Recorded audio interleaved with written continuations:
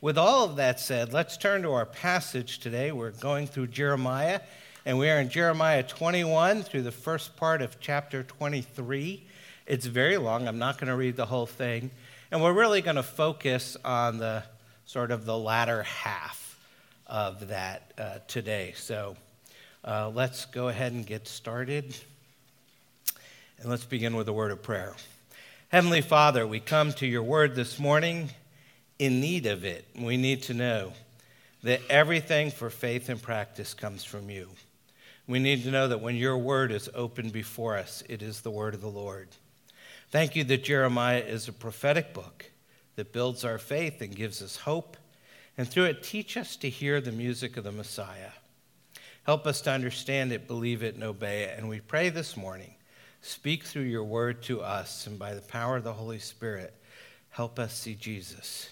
In his name we pray, amen. Amen. The book of Jeremiah is like a great orchestral concert. Now, if you've been to a great symphony, a national symphony or something like that, the concert always begins with the orchestra tuning up.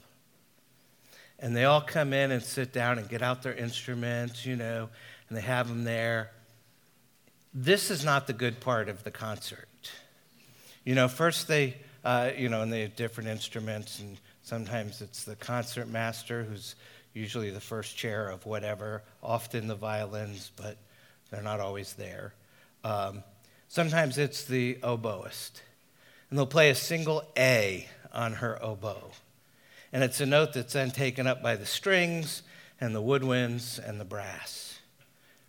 And then all chaos breaks loose as each musician is playing his or her own notes. The sound of an orchestra tuning up is not music, but discord. The National Symphony has yet to release a recording of its great orchestral warm-ups. And the first 28 chapters of Jeremiah sound like an orchestra tuning up. They are full of discord, of sin and judgment. And we hear plenty of notes, but not much in the way of beautiful music. And we're still waiting to hear the great symphony of the New Covenant, which begins in Jeremiah 29. Sometimes, however, if you listen very carefully, you can hear a little music while the orchestra tunes up. The leading cellist will play a scale. The bassoonist will play a few measures from his solo. One of the French horns will run through a tricky little section from the third movement. In the middle of all the discord, there is some real music. In Jeremiah 23, the beginning, which is what we're going to focus on today, is real music. After 22 chapters of sin and judgment, finally, we get some grace notes. It's the best music of all. It's music for the Messiah. Chapter 23 contains beautiful tunes, a song for the Good Shepherd, and a melody for the righteous branch. We hear only the tune for a moment, and then it's gone. But the music will come back later in the book of Jeremiah, and then again at the coming of Christ. So we're going to begin with 4 messages. Consider them 4 out-of-tune instruments, desperately trying to find the right notes and get in tune, but they can't get there. But then, one note soars above the rest, the music for the Messiah. And I was thinking about this, it reminded me of the movie Amadeus. For those that have not seen it, it's about the relationship of Mozart and Antonio Salieri. And in this movie, Salieri is the court musician, and he's played by the great F. Murray Abraham. And he's listening to Mozart's Serenade No. 10 in B-flat major, K361, the Adagio, more commonly known as the Serenade for Winds. And in this touching scene, Salieri describes that note. He says, extraordinary. On the page, it looked like nothing. The beginning, simple, almost comic, just a pulse. Bassoons and horns like a rusty squeeze box. Then suddenly, high above it, an oboe, a single note hanging there, unwavering, till a clarinet took over and sweetened it into a phrase of such delight. This was music I'd never heard, filled with such longing, such unfulfillable longing. It had me trembling. It seemed to me as I was hearing a voice of God. So this morning, let's go into the orchestra pit and try to find that note. But first, we have to wade through 4 messages to 4 kings who sadly functioned as 4 out-of-tune instruments. And we're going to start with a message to an arrogant king. This is the first half of our section today. We're only going to look at a few verses. So we'll look at Jeremiah 22, verses 1 through 3, and then verses 8 through 9. And this is a message to an arrogant king. A message to an arrogant king. Jeremiah 22, 1 through 3. Thus says the Lord, go down to the house of the king of Judah and speak there this word and say, hear the word of the Lord, O king of Judah, who sits on the throne of David, you and your servants and your people who enter these gates. Thus says the Lord, do justice and righteousness, and deliver from the hand of the oppressor him who has been robbed, and do no wrong or violence to the resident alien, the fatherless, and the widow, nor shed innocent blood in this place. Jumping down to verse 8. And many nations will pass by this city. Every man will say to his neighbor, why has the Lord dealt thus with this great city? And they will answer, because they have forsaken the covenant of the Lord their God and worshipped other gods and served them. So you see, in the great days of the great kings, King David, King Hezekiah, King Josiah, the nation had honored the Lord. But now Judah is rapidly moving towards defeat and disgrace. And in these pivotal chapters, Jeremiah delivers 4 important messages to the leaders and to the people. These events take place around 588 BC, when the Babylonian army is camped around the walls of Jerusalem. And hoping to secure help from Egypt, this weak King Zedekiah has rebelled against Nebuchadnezzar, the king of Babylon. And you can find all this in 2 Chronicles chapter 36. And he hopes that Egypt will come and rescue him. And they don't show. And so there, Jerusalem and Judah is suffering the dreadful consequences of Zedekiah's foolish decision. In desperation, he looks to Jeremiah for help. And he sends Zephaniah the priest and Pashur, it's one of the court officers, to see the prophet. Now, this is not the same Pashur from last week who beat Jeremiah. There's 3 guys named Pashur in this book, and none of them are any good. So you can toss that name if you're thinking about names for future children. That one's not going to be a good one to pick. But Pashur, this Pashur is one of the court officers. So him and Zephaniah have been sent to see the prophet to get guidance from the Lord. And the king is hoping that God is going to send some sort of miraculous deliverance as he had done for King Hezekiah. And we can find that story in 2 Kings 18. But that's not the message he gets. Jeremiah responds with severe decrees of impending doom for the king, the people, and the house of David. And he tells them that not only is God going to refuse to deliver the city from the enemy, but he's going to fight with the enemy. And he will bring about Jerusalem's defeat. Judah's military might is going to be ineffective against the Babylonians. Now, in the past, God's strong hand and outstretched arm had worked for his people multiple times, but now he's going to work against them. because the nation had turned against God. And it seems strange that the Lord uses words like anger, fury, great wrath to describe his feelings towards his own people. And yet these words are part of his covenant with the people, and the nation knew the terms of the covenant. God has warned them again and again that their disobedience would arouse his anger and force him to bring judgment to this land. But the leaders won't listen. They preferred dead idols to the living God, and they preferred politics to faith. So Jeremiah announces the people in Jerusalem are going to die of famine, pestilence, or the sword, and any that survive will be taken captive to Babylon. And King Zedekiah and his officers are going to be handed over to Nebuchadnezzar and judged. And that's exactly what happens. The Babylonian siege begins at the beginning of 588 BC, and it ends in the middle of 586 BC, just over 30 months. There's no way out for the king. But the Lord offers the people a way out.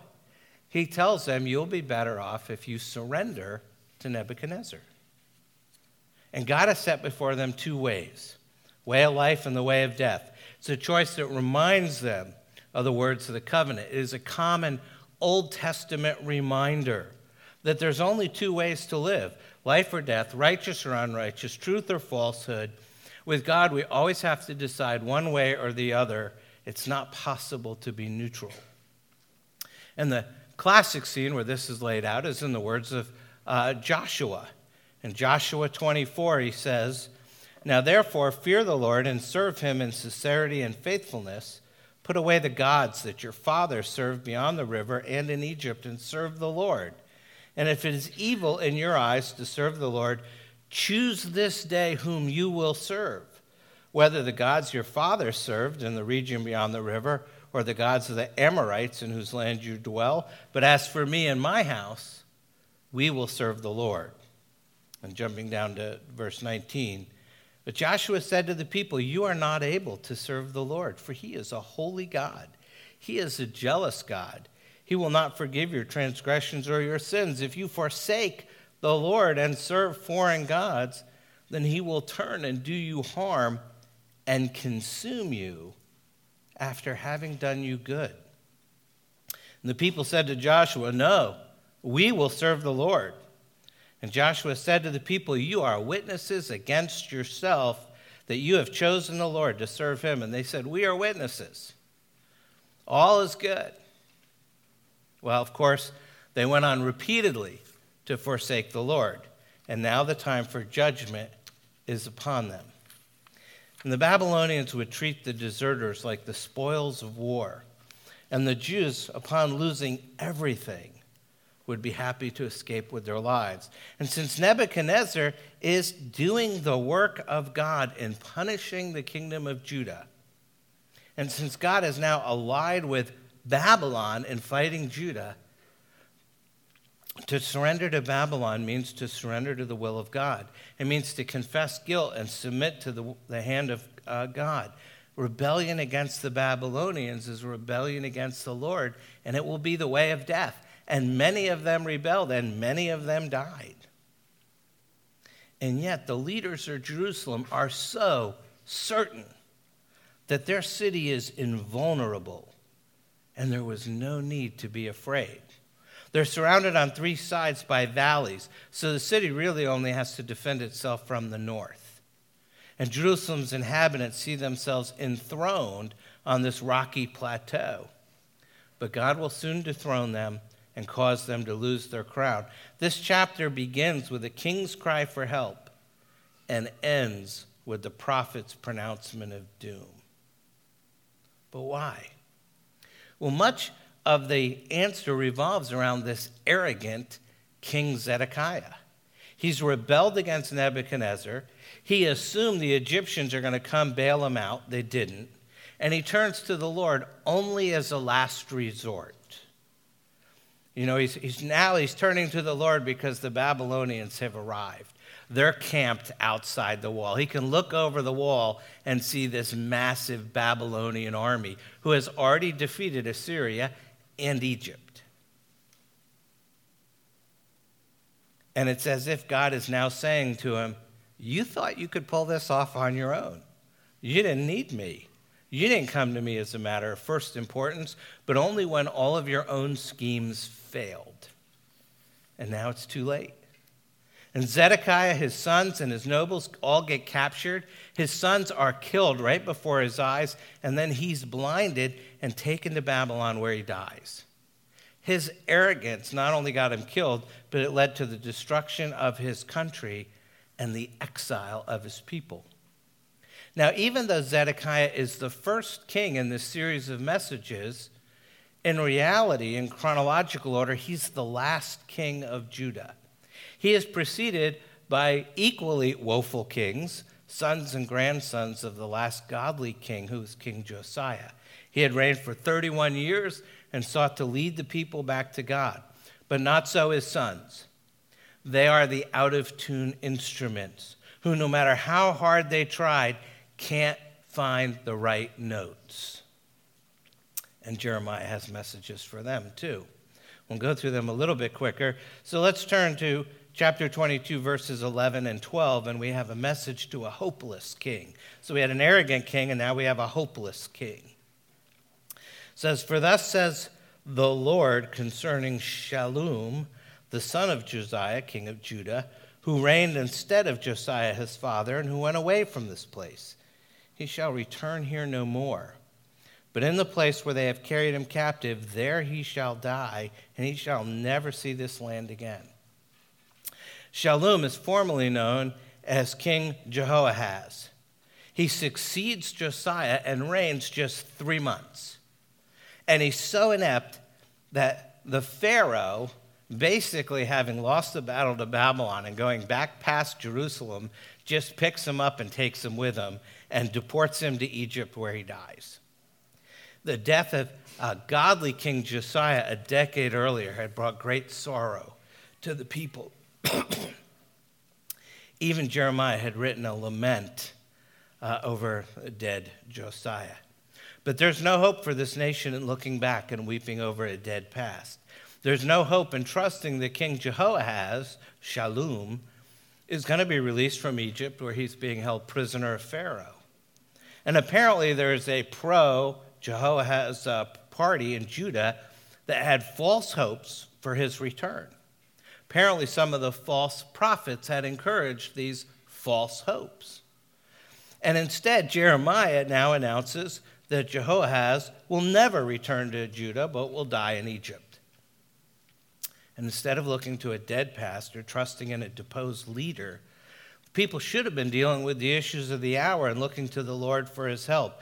Josiah was dead. Jehoahaz was exiled. It's time for Zedekiah to follow the example of his godly father, Josiah, and lead the people back to the worship of the true God. But that doesn't happen. The people instead turn to another out-of-tune instrument. And so Jeremiah has a message for him too. And this starts at verse 13. And it's a message to a coveting king. A coveting king. We're going to read 13 to 19 and then verse 21. It says, "Woe to him who builds his house by unrighteousness and his upper rooms by injustice, who makes his neighbor serve him for nothing and does not give him his wages, who says, I will build myself a great house with spacious upper rooms, who cuts out windows for it, paneling it with cedar and painting it with vermilion. Do you think you are a king because you compete in cedar? Did not your father eat and drink and do justice and righteousness?" Speaking of Josiah. "Then it was well with him. He judged the cause of the poor and the needy. Then it was well. Is not this to know me, declares the Lord? But you have eyes and heart only for your dishonest gain, for shedding innocent blood and for practicing oppression and violence. Therefore, says the Lord concerning Jehoiakim, the son of Josiah, king of Judah." Notice he doesn't call any of these guys king. The only person he calls king is Josiah, because clearly is against these sort of loser kings. He says, they shall not lament for him, saying, ah, my brother, or ah, sister. They shall not lament for him, saying, ah, Lord, or ah, his majesty. With the burial of a donkey he shall be buried, dragged, and dumped beyond the gates of Jerusalem. And then verse 21, I spoke to you in your prosperity, but you said, I will not listen. This has been your way from your youth, that you have not obeyed my voice. So now we have this international crisis. Jehoiakim, in the middle of it, is more concerned about building his own palace than he is concerned with building a righteous kingdom. And he even uses Jewish slave labor to do it. It's against the law to hold back wages, and it was unheard of, unthinkable for a Jewish king to enslave fellow Jews. The nation is decaying and dying, and the king's admiring his palace, his spacious rooms, his large windows, the decorated cedar paneled walls.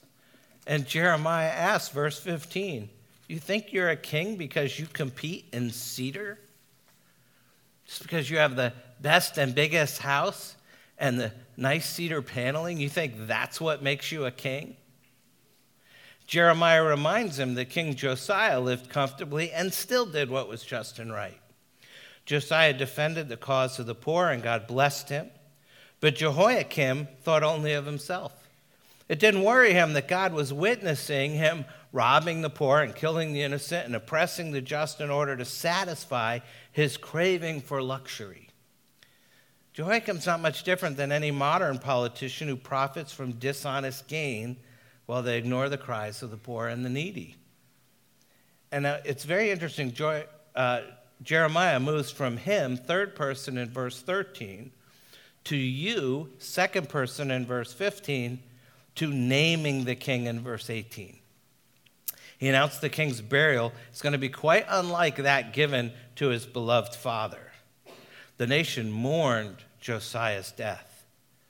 He says the Jews aren't even going to weep when Jehoiakim dies, and they're not going to bury him like a king.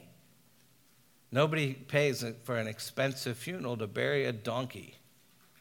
That's not the word that King James uses. And he says, like a donkey, you're going to be thrown on the garbage dump, and the scavengers will devour you. And this is actually in fulfillment of the covenant curses for those who refuse to obey God's covenant. Deuteronomy 28 says, and your dead body shall be food for the birds of the air and the beasts of the earth, and there shall be no one to frighten them away.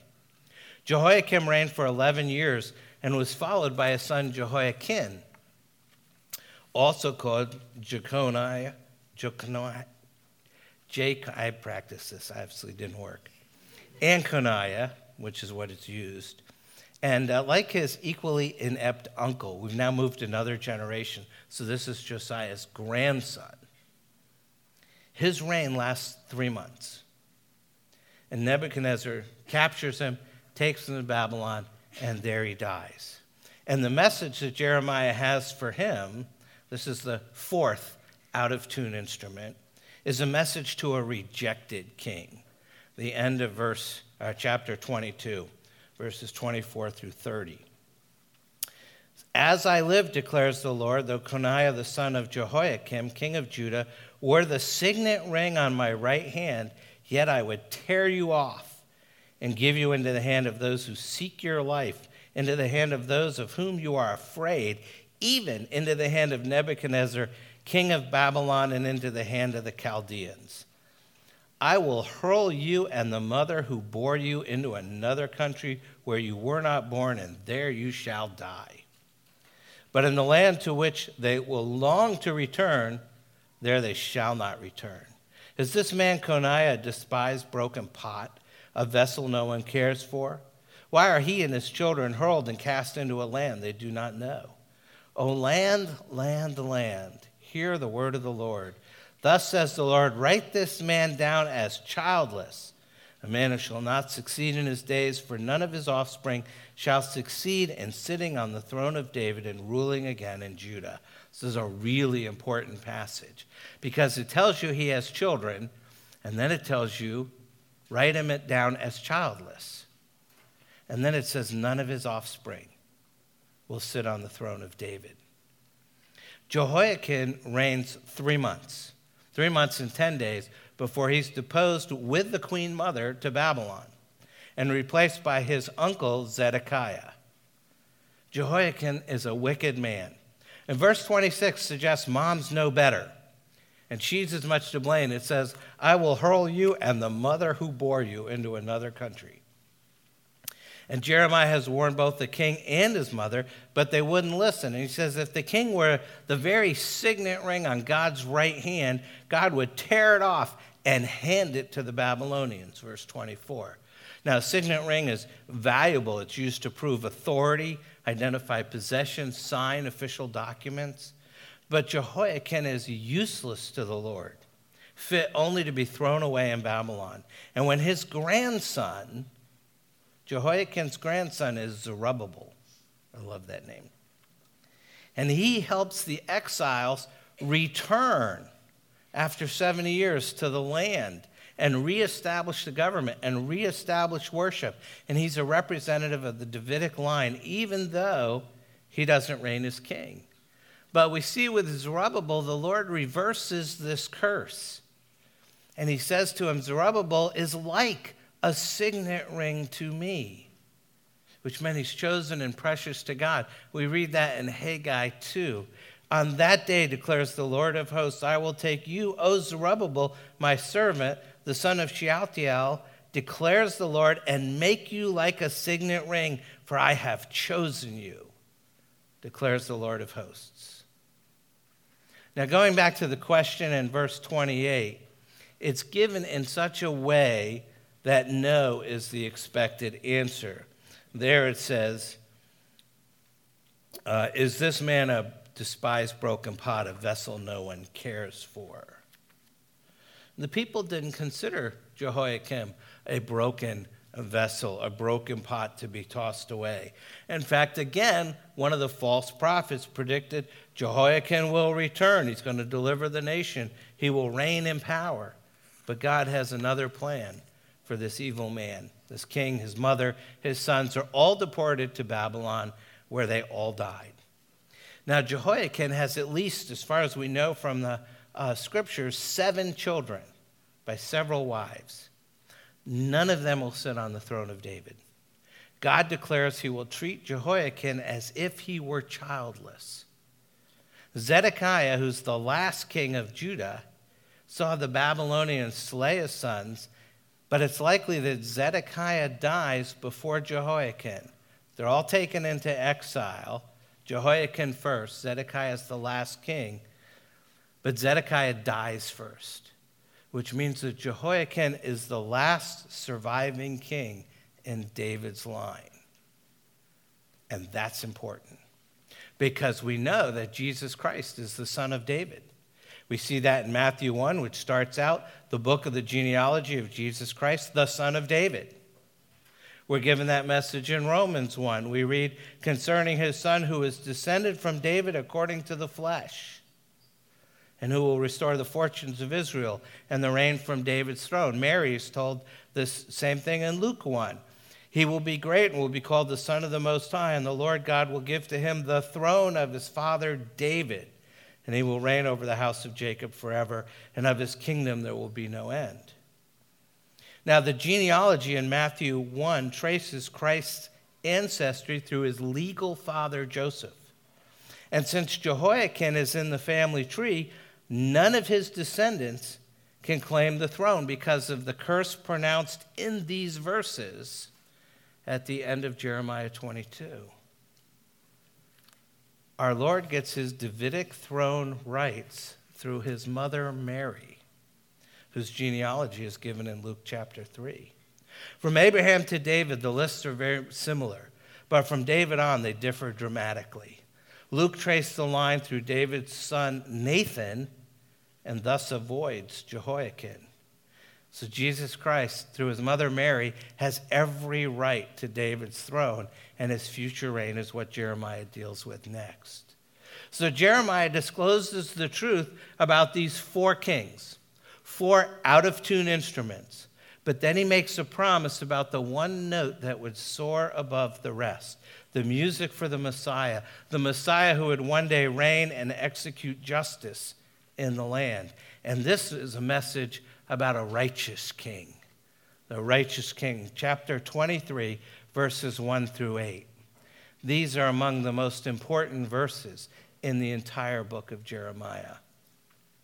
And we'll read all of them. It says, "Woe to the shepherds who destroy and scatter the sheep of my pasture, declares the Lord. Therefore, thus says the Lord, the God of Israel, concerning the shepherds who care for my people. You have scattered my flock and have driven them away, and you have not attended to them. Behold, I will attend to you for your evil deeds, declares the Lord. Then I will gather the remnant of my flock out of all the countries where I have driven them, and I will bring them back to their fold, and they shall be fruitful and multiply. I will set shepherds over them who will care for them, and they shall fear no more, nor be dismayed, neither shall any be missing, declares the Lord. Behold, the days are coming, declares the Lord," and this is the key verse, "when I will raise up for David a righteous branch. And he shall reign as king and deal wisely and shall execute justice and righteousness in the land. In his days Judah will be saved and Israel will dwell securely. And this is the name by which he will be called. The Lord is our righteousness." I'm going to go ahead and stop there. Jeremiah begins chapter 23 by denouncing all the shepherds of Judah for the ruthless way they treated these people. Sometimes Jeremiah uses shepherds specifically for priests and prophets. Here he's using for everyone in leadership over God's people. And instead of caring for the flock in love, they drove it mercilessly and exploited it. And because the leaders disobeyed the law, they refused to trust God, they have destroyed the nation and scattered the flock. And here God promises to regather his people, verse 3, and transform the remnant into a nation. The word remnant is used 19 times in Jeremiah. And as you know, a remnant does return to Judah after the exile, and they rebuilt the temple and restored national life. Jeremiah, however, promises a much greater gathering of the Jews, a greater miracle than their deliverance from Egypt. We see that in verses 7 and 8. It says, "Therefore, behold, the days are coming, declares the Lord, when they shall no longer say, as the Lord lives, who brought up the people of Israel out of the land of Egypt," which is a common refrain. But now, verse 8, "As the Lord lives, who brought up and led the offspring of the house of Israel out of the north country and out of all the countries where he had driven them, then they shall dwell in their own land." And he's saying the return from exile is going to be greater even than the Exodus. And those are the two great defining moments in Old Testament history.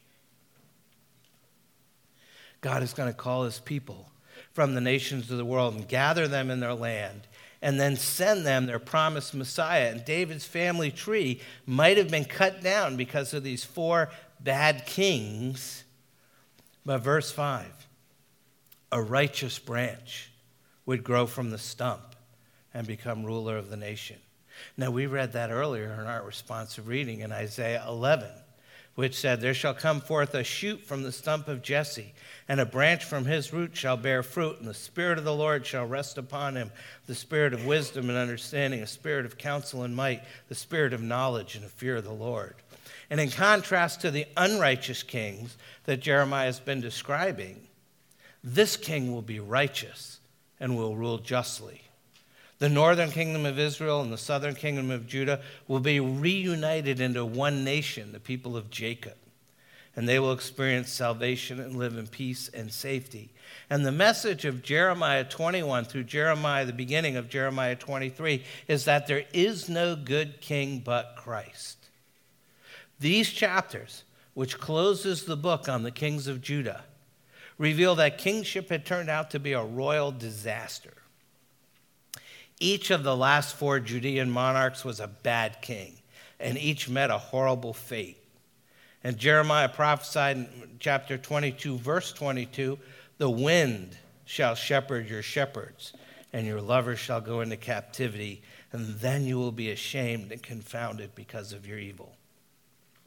The last kings of Judah are gone with the wind. So all this is interesting and good to know. But how does it affect us? I mean, this all took place nearly 2,600 years ago. What difference about does it make knowing about these four kings, these four out-of-tune instruments? What difference does that make for us today, in the here and now? Well, God put this here. I tell my students, you can't skip any passages. God put it there for a reason. It's your job to find out what that reason is. And I think it's here because he wants us to understand the comparison that he's making between these four kings and the one righteous king. So comparisons being made, if you will, between the wrong notes and playing the one note that soars above the rest. The music for the Messiah, the righteous king. And that leaves us with a question, and it's very personal. Excuse me, and it's very important. And the question is, who is your righteousness? Who is your righteousness? You see, King Zedekiah placed his hope in himself, in his own righteousness. His name, Zedekiah, means, my righteousness is in the Lord. That's what Zedekiah means.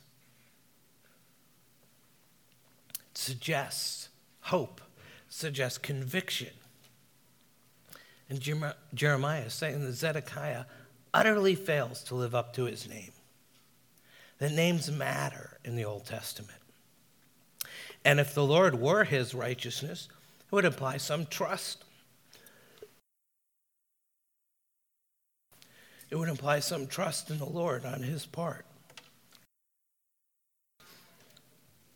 It would imply some imitation on his part in the form of righteousness, both to the Lord and to the people. None of that is forthcoming. None of it.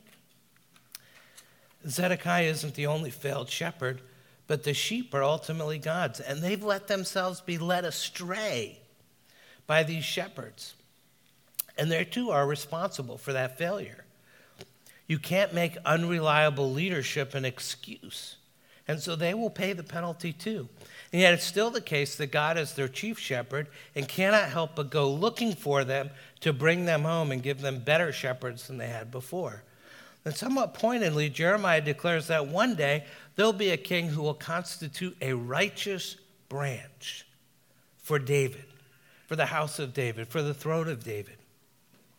And he will exercise righteousness.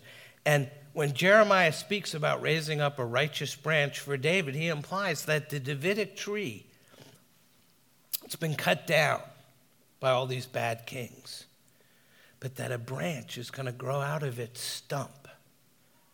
And God has a vision for a king who will reign in righteousness, and he promises to see it fulfilled. God promises to shepherd the lost sheep of Israel. And he wants the job done right, so he promises to do it himself. After God drives the sheep out into the nations, he will bring them back into his own pasture, into his fold. He will be the good shepherd who gathers the remnant of his flock back from exile. And like most of Jeremiah's promises, these promises have a double fulfillment. Of course, they're fulfilled when God brings the people back from exile in Babylon. But they're fulfilled again by the coming of Christ, when Jesus says in John 10, I am the good shepherd. I know my own, and my own know me, just as the Father knows me, and I know the Father, and I lay down my life for the sheep. And I have other sheep who are not of this fold. I must bring them also, and they will listen to my voice, so there will be one flock and one shepherd. Jesus is claiming to fulfill everything the Old Testament promised about the Good Shepherd, including all the promises of Jeremiah 23. The righteousness Jeremiah is looking forward to can only be found in the reign of King Jesus. He rescues the poor from their enemies. He delivers slaves from their bondage. He rescues sinners from their captivity to Satan. He welcomes strangers to live among his people. He takes notice of children without fathers. He takes special care of wives without husbands. He settles all of his children into his family, his church. Jesus Christ is the righteous king. Now, I told you the name Zedekiah means my righteousness is in the Lord, but the name doesn't fit, so God reverses it. The name Zedekiah is Zedek and Yah, righteousness and Lord. And God turns it around and makes it something new and special. And the name of this righteous king is Yahweh Zedekenu. He takes Yah and Zedek and reverses them. And now it says the Lord, our righteousness. He flips Zedekiah's name and makes it a better one because names matter. But there's another reason the people need a righteous branch. True, their king was unrighteous. The last 4 kings were unrighteous. But they need a righteous king because they were unrighteous. For 22 chapters, Jeremiah has documented the sins of God's people in great detail. They're no more righteous than their kings are. They broke every one of God's commandments. Back in chapter 5, God promised that he would forgive his people if Jeremiah could find just one good man. And we were told the prophet searched high and low. He walked up the streets and down the alleys, and he couldn't find even one man to be righteous for the people. But now in chapter 23, Jeremiah finally finds his man. The good shepherd, the son of David, the wise king, will be righteous for his people. And in this way, the goodness, integrity, and moral perfection of the righteous branch would belong to God's people. His righteousness will be credited to their account. And according to the Apostle Paul, this action and this title can only belong to Christ Jesus. We read in 1 Corinthians 1, and because of him you are in Christ Jesus, who has become to us wisdom from God, righteousness and sanctification and redemption. And in 2 Corinthians 5, for our sake he, God, made him Christ to be sin who knew no sin, so that in Christ we might become the righteousness of God. When you put your faith in Jesus Christ, his righteousness is credited to your account, and you're declared righteous before God. It's explained in Romans 3, but now the righteousness of God has been manifested apart from the law, although the law and the prophets bear witness to it. The righteousness of God through faith in Jesus Christ for all who believe.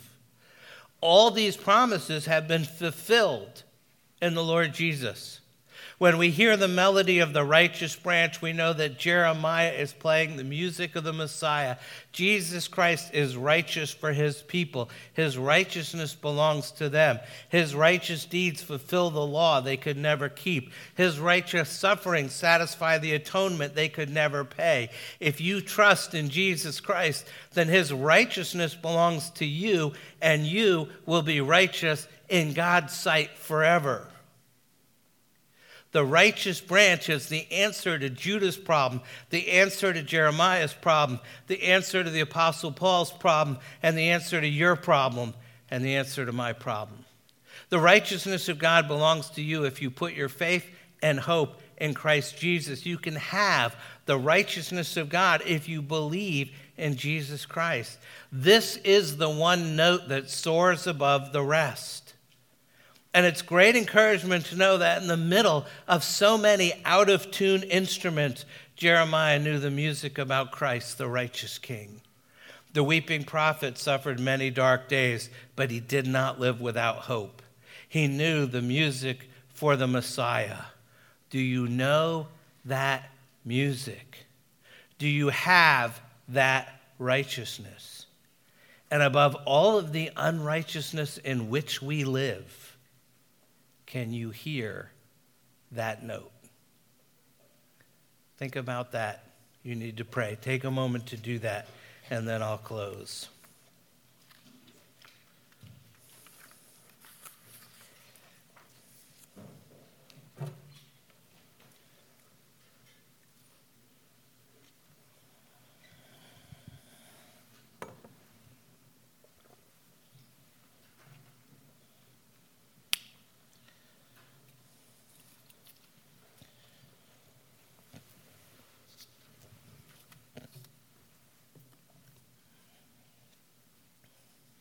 Let's pray together. Our Lord and our God, thank you. Once again, you have spoken to us by your Son. Open our eyes that we might see our sin and then see our Savior.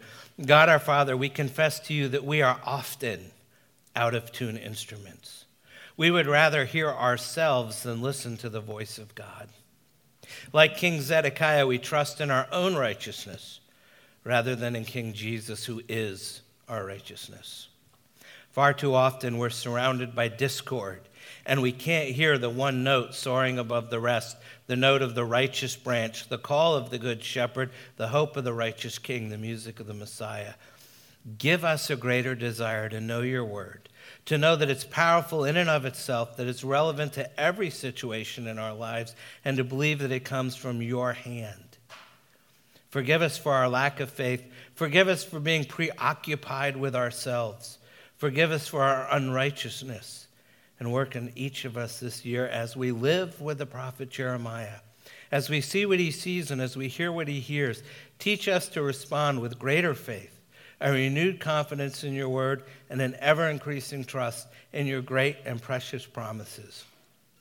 And through all those things, draw us ever closer to the righteous branch, your Son, our Savior, the Good Shepherd, Jesus Christ, the Lord, our righteousness, who lives and reigns with you in the Holy Spirit, one God, now and forever.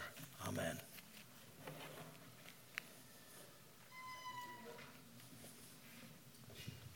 As the voice call out among.